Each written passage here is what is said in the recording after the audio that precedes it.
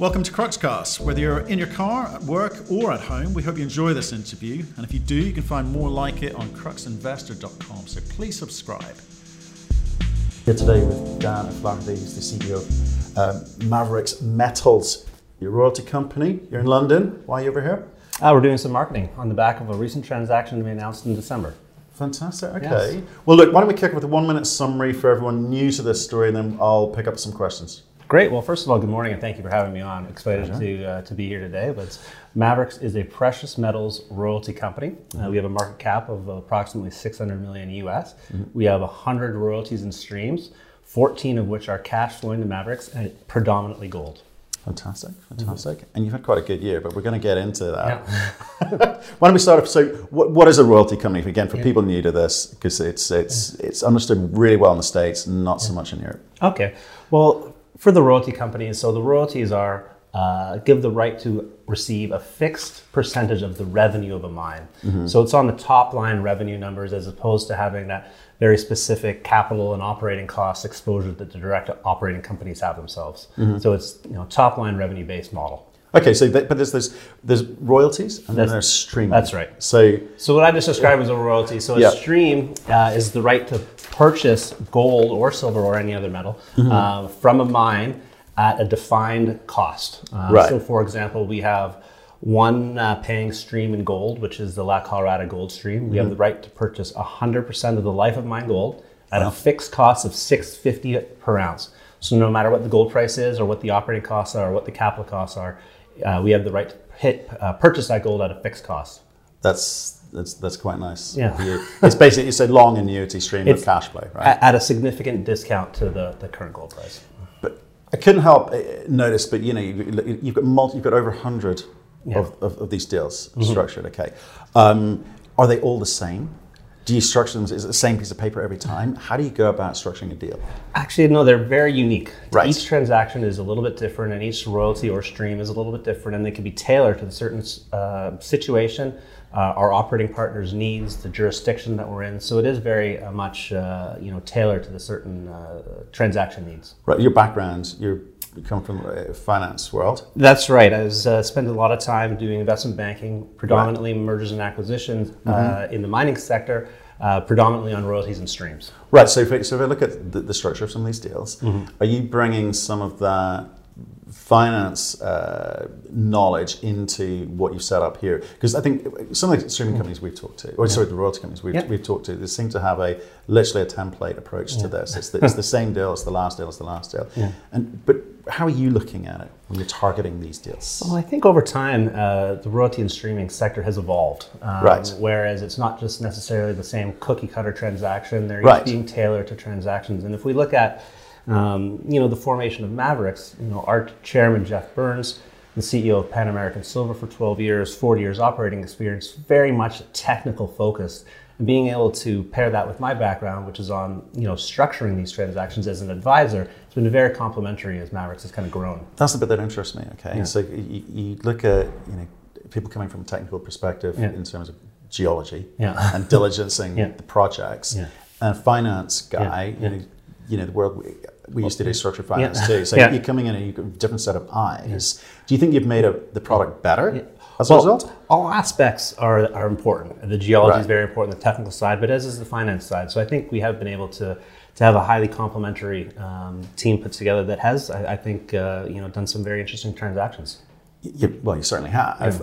But with the end game of reducing risk from your side, which is what you're focused on, and I guess also looking at it technically and understanding should you be getting to the deal in the first place. So I mean, our goal is to provide shareholders with very attractive leverage to gold that's diversified against a number of assets and a number of good assets with good operating partners in good mining jurisdictions. Yeah, without the exposure to the capital expenditure, exactly, etc. So you're taking your money off the top line when companies get into production, though. Right? That's right. So can we talk about your portfolio? Certainly. How does that break down? Because you've got producing, development, exploration, right? Yeah. What's the percentages that you're looking at? Yeah. So we have 100 total royalties and streams. 14 of which are paying. And with respect to the non-producing assets, we actually have a very good mix from near-term production, medium-term production, as well as some royalties on assets that are very large but are longer term out. But it gives us that nice balance from immediate cash flow, near term, medium term, and long term, as I just mentioned. So how many of these things fall over? Pardon me? How many of these deals fall over?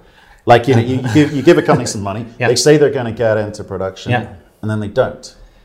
Well, we haven't. That hasn't happened to Maverix yet. You've been going 3.5 years. I hope not. Yeah. But you factor it in. You expect that some will. Yeah. I mean, ideally, that's again, that hasn't happened to us. So we've been fortunate on that basis. Our focus has been more on assets that are either immediately cash flowing right now or with a clear path to production.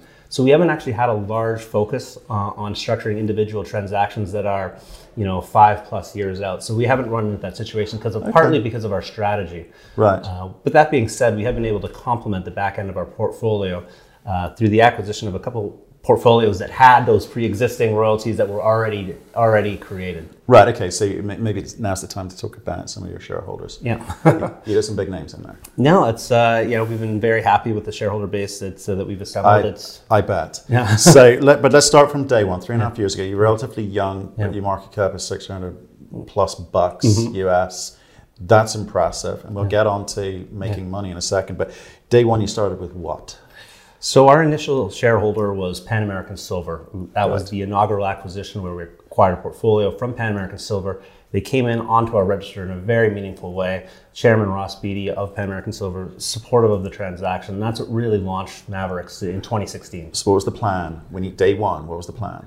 The plan was to grow the portfolio. And we knew when we first came out, we had 13 royalties and streams in total, 2 of which were paying. We knew that we needed to add scale and diversification to make it a more attractive vehicle. So where they go for you, there's some huge royalty companies, especially gold and silver in the States. It's a huge, these are multi-billion-dollar companies. Why did you think you could come in? Why was there room for you? Well, I think where we are in a size range is there are a number of assets that are very meaningful to a Maverix, but don't necessarily move the needle for some of the larger players in the sector. Okay, so you started small? That's right, small, below the radar assets that we were able to acquire in terms of royalties and streams that really gave us that lift after we got launched. Okay, so let's come back to the start. So you got Ross Beatty's portfolio in day one, and then how did it build out from there? Well, right after we got launched, and one of the reasons for Pan American to do this is, they had a number of large operating mines. They had these royalties that they owned that they were buried in their portfolio that they weren't getting any value for. So the initial concept was to take these royalties, put it into a separate vehicle, daylight that vehicle, and surface some value that wasn't being recognized. And that was how we launched. Not long after we launched, we connected with Gold Fields, a large gold producer based in South Africa that had a number of royalties in Australia. Gold Fields was not getting any value for these royalties in their portfolio. They saw the work that we had done in putting the infrastructure and the board and the team in place to do that, and we were able to acquire their portfolio for equity in Maverix. So they came on, believed what we were going to do was kind of create some value and put their royalty portfolio and combine it with ours. Okay, and then you've been building it up since then. You've got a few more names. That's right. So in 2017, that transaction was December 2016. 2017, we acquired 4 more royalties in 3 separate transactions. And then in 2018, we had another transformational acquisition. It was an acquisition of 51 royalties from Newmont Mining. Newmont Mining is now on our registry as a 25% shareholder. We're very happy to have them endorse the strategy and have us steward their royalty portfolio. Right, so you've got some significant equity holders whose portfolios have come into yours. And what do you mean by you can shine out? What are you able to do that they weren't? So you're going to shine a light on their portfolio and they couldn't? What does that mean? Well, in terms of, these are large operating companies with many operating mines, and that's the focus of investors in Newmont and Pan American that were barely aware that these royalties even existed. So being able to put it into a smaller vehicle that's very focused on precious metals royalties and growing that vehicle, I think there was some interest and appeal. Not that I can speak for them, but certainly it's worked out well so far for all the parties that have taken equity in Maverix. Right. Okay. So I've seen this in the oil and gas space. But whenever companies take on large portfolios or buy large portfolios from other majors, you get some good stuff, and you get some not so good stuff. How do you go about assessing okay, 50, let's take your latest portfolio, 51 assets, right? You have to go in and assess all of those. You have to take the good with the bad. Was there any bad? So I think what's the important part is to make sure it's all priced appropriately. Right. So there is a number of royalties in there. Very attractive. The one benefit of royalties is there's no holding cost to having a royalty. Unlike a mining property where you have an annual holding cost, there are no holding costs. So this is again a benefit of royalties is they are life of mine. Right. They don't expire and they don't have holding costs. But do you ever flip some that you think, well, this isn't for us, doesn't fit our profile that you talked about earlier? That hasn't been a strategy. Actually, for the Newmont transaction, there are some very small royalties in there that were on mine or operations that we wouldn't necessarily target. For example, we're predominantly gold and silver. There were some royalties on there on granite and concrete. But the reality was they were very small. So we're now 95% gold and silver, 4% copper, lead, and zinc. So these were ones that were in the portfolio. Were just very, very minor and weren't valued at a high value. There's no necessary cost to you to keep those, but there could be some chunk of change if you flip them. It's upside to someone else where it's yeah, you're absolutely right. It's upside optionality, I would say. Right. Okay. But not something you're doing at the moment. You're not looking. You got other stuff to do. No. We're definitely focused on precious metals. Right. So I mean, just to talk about that. So you inherit all of these royalties, each with different terms and conditions attached. Yeah. Can you change those terms and conditions? Do you look to change those terms and conditions, or do you just you take what you're given? For pre-existing royalties, you do inherit what the contract is. Right. With that being said, we have very good relationships with our operating partners. So to the extent that it's mutually beneficial to change a contract, we can do that on commercial discussion. Okay, but both sides need to agree that that's something that they want to do. That's right. Okay, and what are the conditions? Why would you want to do that? You're saying, well, if you're not in production, but you can get in early production, or I mean, what are the accelerating production is one. So you can encourage companies to get into production. Exactly. Okay, I mean, for both us and our operating partners, the real win is maximizing the underlying value of the mine. So if there's something in that contract, whatever it may be, whether it's on one deposit and not the entire several deposits, you can actually lower royalty and spread it over more of their either other assets or other parts of the same deposit. That's fascinating. Yeah. Can we talk about that a second? Because I just want to understand it, because when you talk about there are bells and whistles that you can attach, and that's the bit that you've come in to do, right? Yeah. So you take a royalty, or you create a royalty which is on a specific piece of land. Mm-hmm. And what are the terms and conditions? What are the variables? When you're writing a contract or trying to negotiate a contract. Well, one thing when we're writing a new contract is we absolutely want to maximize our exposure to the area of influence. So in terms of a deposit, it can grow over time. Yeah. So we're not limiting it just to the existing resource. We want to make sure that we have exposure to a pretty significant land package. And if we look at the royalties and streams in our portfolio, that's the case. We do have life of mine to where we want the assets to be. Now, with that being said, we do have a couple of royalties that we inherited where it only covers a portion of the deposit. Right. But for the core assets in the portfolio, we have the key area of influence. It's interesting. So we interviewed a company called Jubilee Metals. They do tailings, right? But they've sort of stepped into a similar scenario where there was a royalty on the assets under the ground, but nothing above the ground. Yeah. But so they've come in and said they're going to reprocess. I think there's PGMs in their case, which I thought fascinating. That you can say, I'm going after all of the gold under the ground, but I don't necessarily want. If there's another commodity under the ground, I can't think what, nickel or copper under the ground, I don't necessarily want that, and you can negotiate that in or out of a deal. Yeah. Is that what you're looking at? I'll give one example. We have a royalty on RNC Minerals Beta Hunt deposit. Yeah. We have 7.5% royalty on the gold. Wow. 1.5% on the nickel.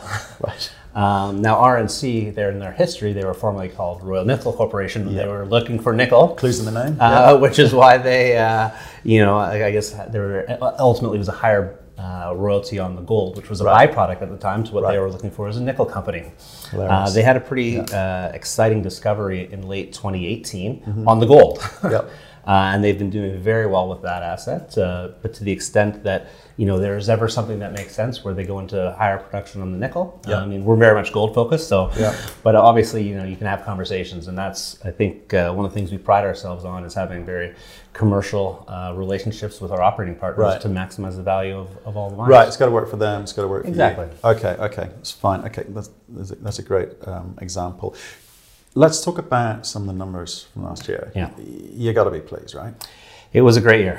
Right? It was a great year. Yeah. Yeah? Mm-hmm. So what are the headline numbers for you that you think you're most proud of?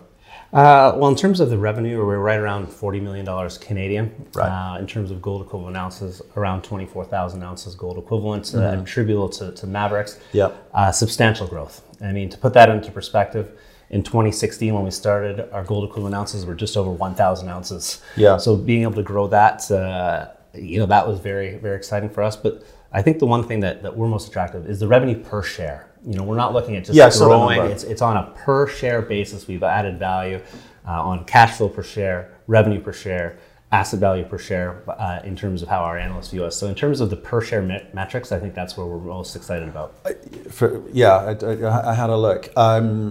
You've got a lot of coverage now. Yeah. I mean, pretty impressive for a 3.5-year-old company. So you're obviously doing a lot right in the market, likes the story. Share price has moved. I saw a funny little bump. So just about the time when gold bumped, so end of August, September last year, you saw a bit of a peak, and then it kind of dropped back down a bit. You had a kind of funny period before Christmas. I mean, why was that? This is in 2018? 2019. Oh, 2019. Well, we announced a transaction in early December that people were pretty excited about. So I think as people kind of understood that transaction, this was an acquisition of 23 royalties from Kinross. Right. Kinross has now joined our registry as a 9% shareholder, and there are some exciting assets in there. So I think once that market kind of started to understand what was in that portfolio, I think we got a nice little bump. So I think that was we were pretty excited about that. Yeah. Okay.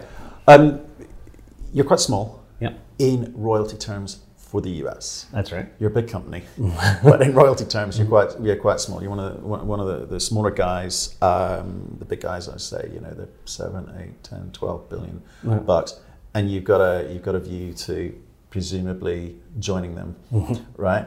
But growth doesn't come easy.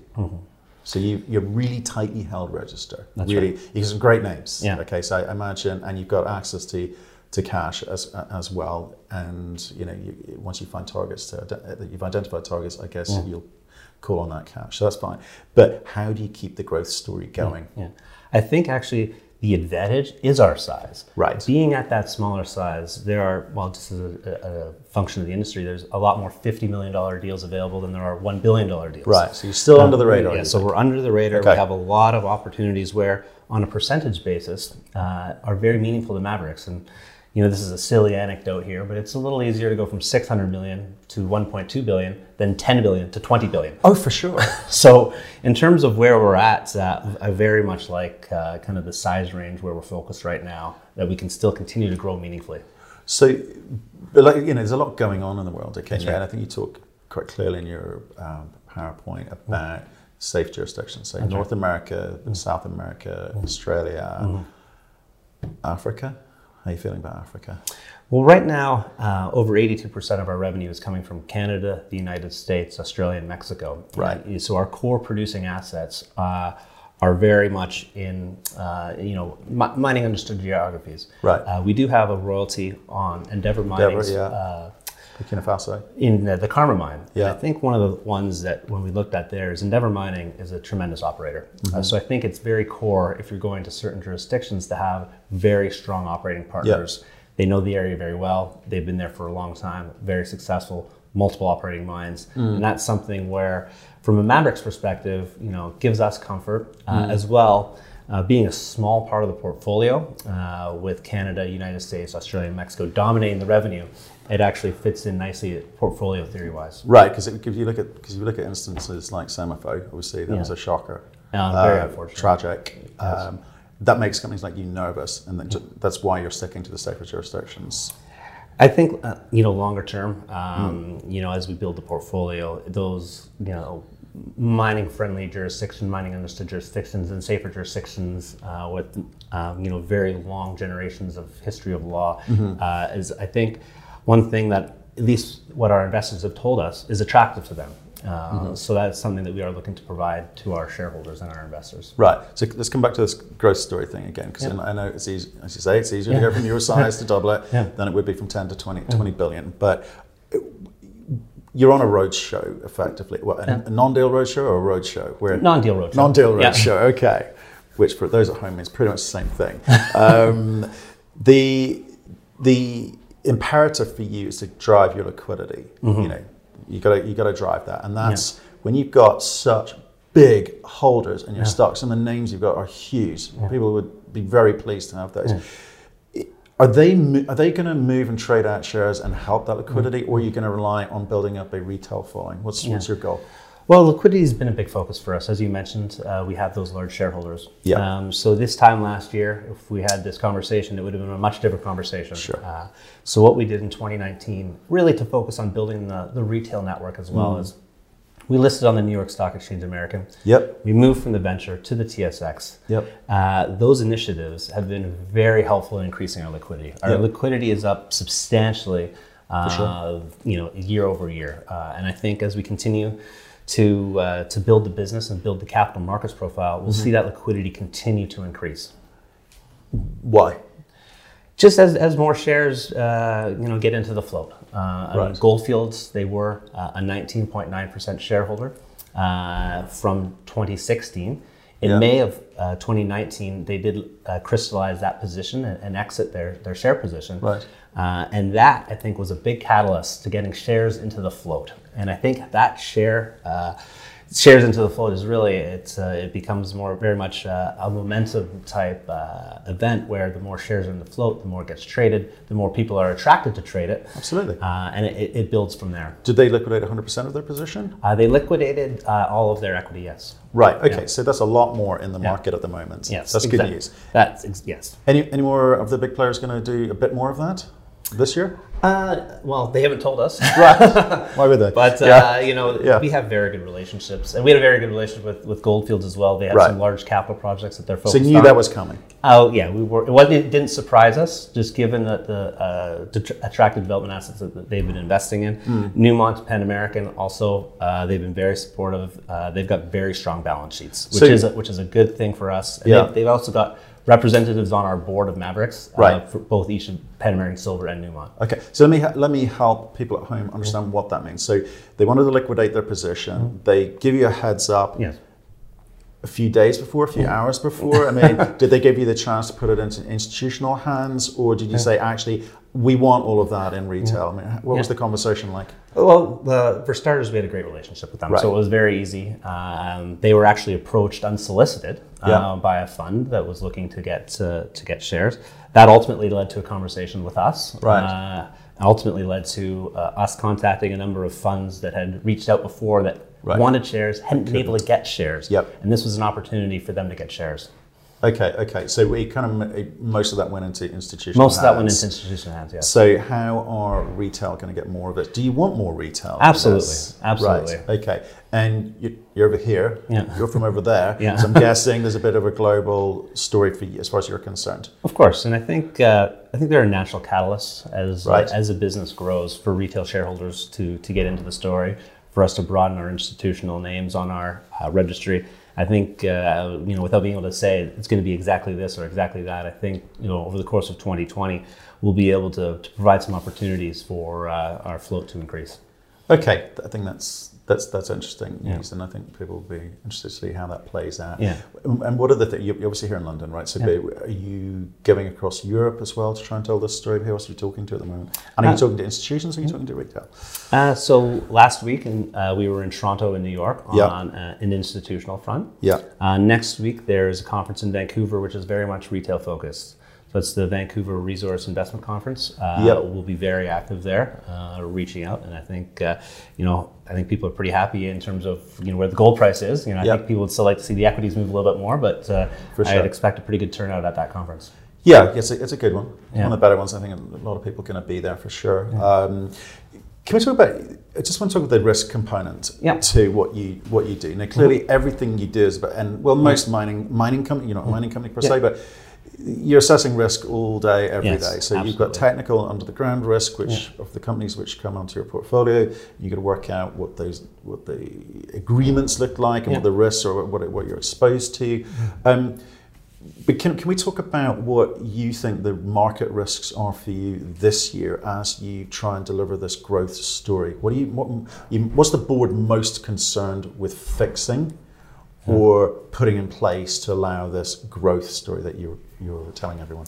That's an interesting question. The first thing I can say is that as a general comment, we sleep pretty well at night in terms of how our portfolio is performing right now. We have 14 cash flowing assets. Not a single asset contributes more than 15% of our cash flow. Good. Which in terms of risk centralization, that gives us a lot of comfort. In terms of going forward, we very much want to continue to grow the liquidity base and the shareholder base. That's something that is very important to us. And we have a significant amount of capital to deploy. So I think the biggest focus would be in terms of where we deploy that is making sure that we're not putting it in too risky of a situation. So I think that would be the biggest focus is what our next deal is and making sure it's a good deal. Yeah, essentially, because when I look at your company, your cash flow, you don't need much cash flow because your overheads are negligible, aren't they? You've got salary costs and minimal G&A. There's nothing going on, really. That's right. I mean, our Q3 was 88% cash operating margins. We have a very small team, so it is a high margin business. Yeah, just to remind people that's because you're not spending money on CapEx or OpEx in mining environments. So you're creaming money off the top. So all that is good news. I assume, how do you reward yourselves? Is it based on success of paying royalties? I mean, how do you remunerate yourselves? It's a balance. Well, one, it's up to, so we have a compensation committee on the board that then makes recommendations to that board on a variety of metrics. The metrics predominantly are per share metrics, which as management we very much agree with is that's where value is added on a per share basis, but it's across a variety, whether it's production per share, it's whether it's on growing the capital markets profile and the liquidity and the research coverage from the analyst community, and right down to internal controls. That's also important. So I think in our materials that we have on CEDAR and the proxy circular, we lay out what that scorecard is, and it is over 4 or 5 separate factors and how that's determined. If you're making money, no one cares, right? Yeah. And I think the biggest thing I can say is insiders own 10% of Maverix. So the insiders are very heavily motivated by kind of the share price and the investor returns and not annual compensation. Is keeping that kind of interest aligned with shareholders by that meaningful insider ownership is very important. And when you raise money, it's with an end goal in sight. So you've got a contract or a portfolio or a deal that you want to do. So as soon as you draw down that money, it costs you money, but you're going to be making money. That's hopefully the plan, right? So it's different from mining. I'm trying to help people understand the difference between investing in a mining company and investing in a royalty company, which just happens to invest in mining assets. That's right. Right. So the cost of your money is negligible compared to a mining company. We do have a very low cost of capital. That's right. Right. Okay. And why? And so what is the exposure on that money? You say, right, I'm going to draw down. Let's say you want to deploy $100 million this year, don't you? That'd be ideal if we could. Right. Okay. But you got to find the assets to do that with. Clearly. Absolutely.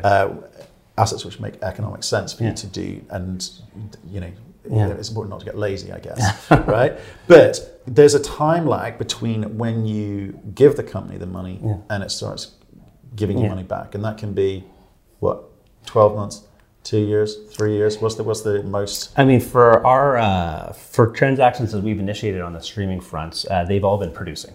With that being said, we have evaluated assets that are within 1 to 2 years from production. Right. We haven't looked on initiating streams on assets that are 5+ years out. Right. But we do have royalties on assets that are 5+ years out. So I think one of the most attractive parts to the leverage to the gold price that that Maverix and other royalties companies provide is that in rising gold price environments, and I hope we're going to be in one for a long period of time, is the underlying operators invest significant capital in their own assets for the benefit of their own shareholders. But the royalty and streaming companies see the benefit of that investment as well, whether it's on exploration, whether it's on new mine production or construction or expansion. You know, we see that benefit in rising gold price environments. So that's the exposure and the leverage that the royalty companies provide, while at the same time providing a very high margin, diversified cash flow base. So some downside protection as well as that upside leverage. And for a specific example, we have royalties and streams on 100 assets. Only 14 of those are paying. So there's 86 assets that in rising gold price environments, you know, we'd like to see our operators invest in. So at some point, that annuity stream of cash is going to come flowing in. Hence, I think that's obviously why royalty companies get such, you know, high value. I think that is certainly one of the reasons that people ascribe to that. Yes. Yeah. Okay. This year, what are the goals? What are the big goals you're going to?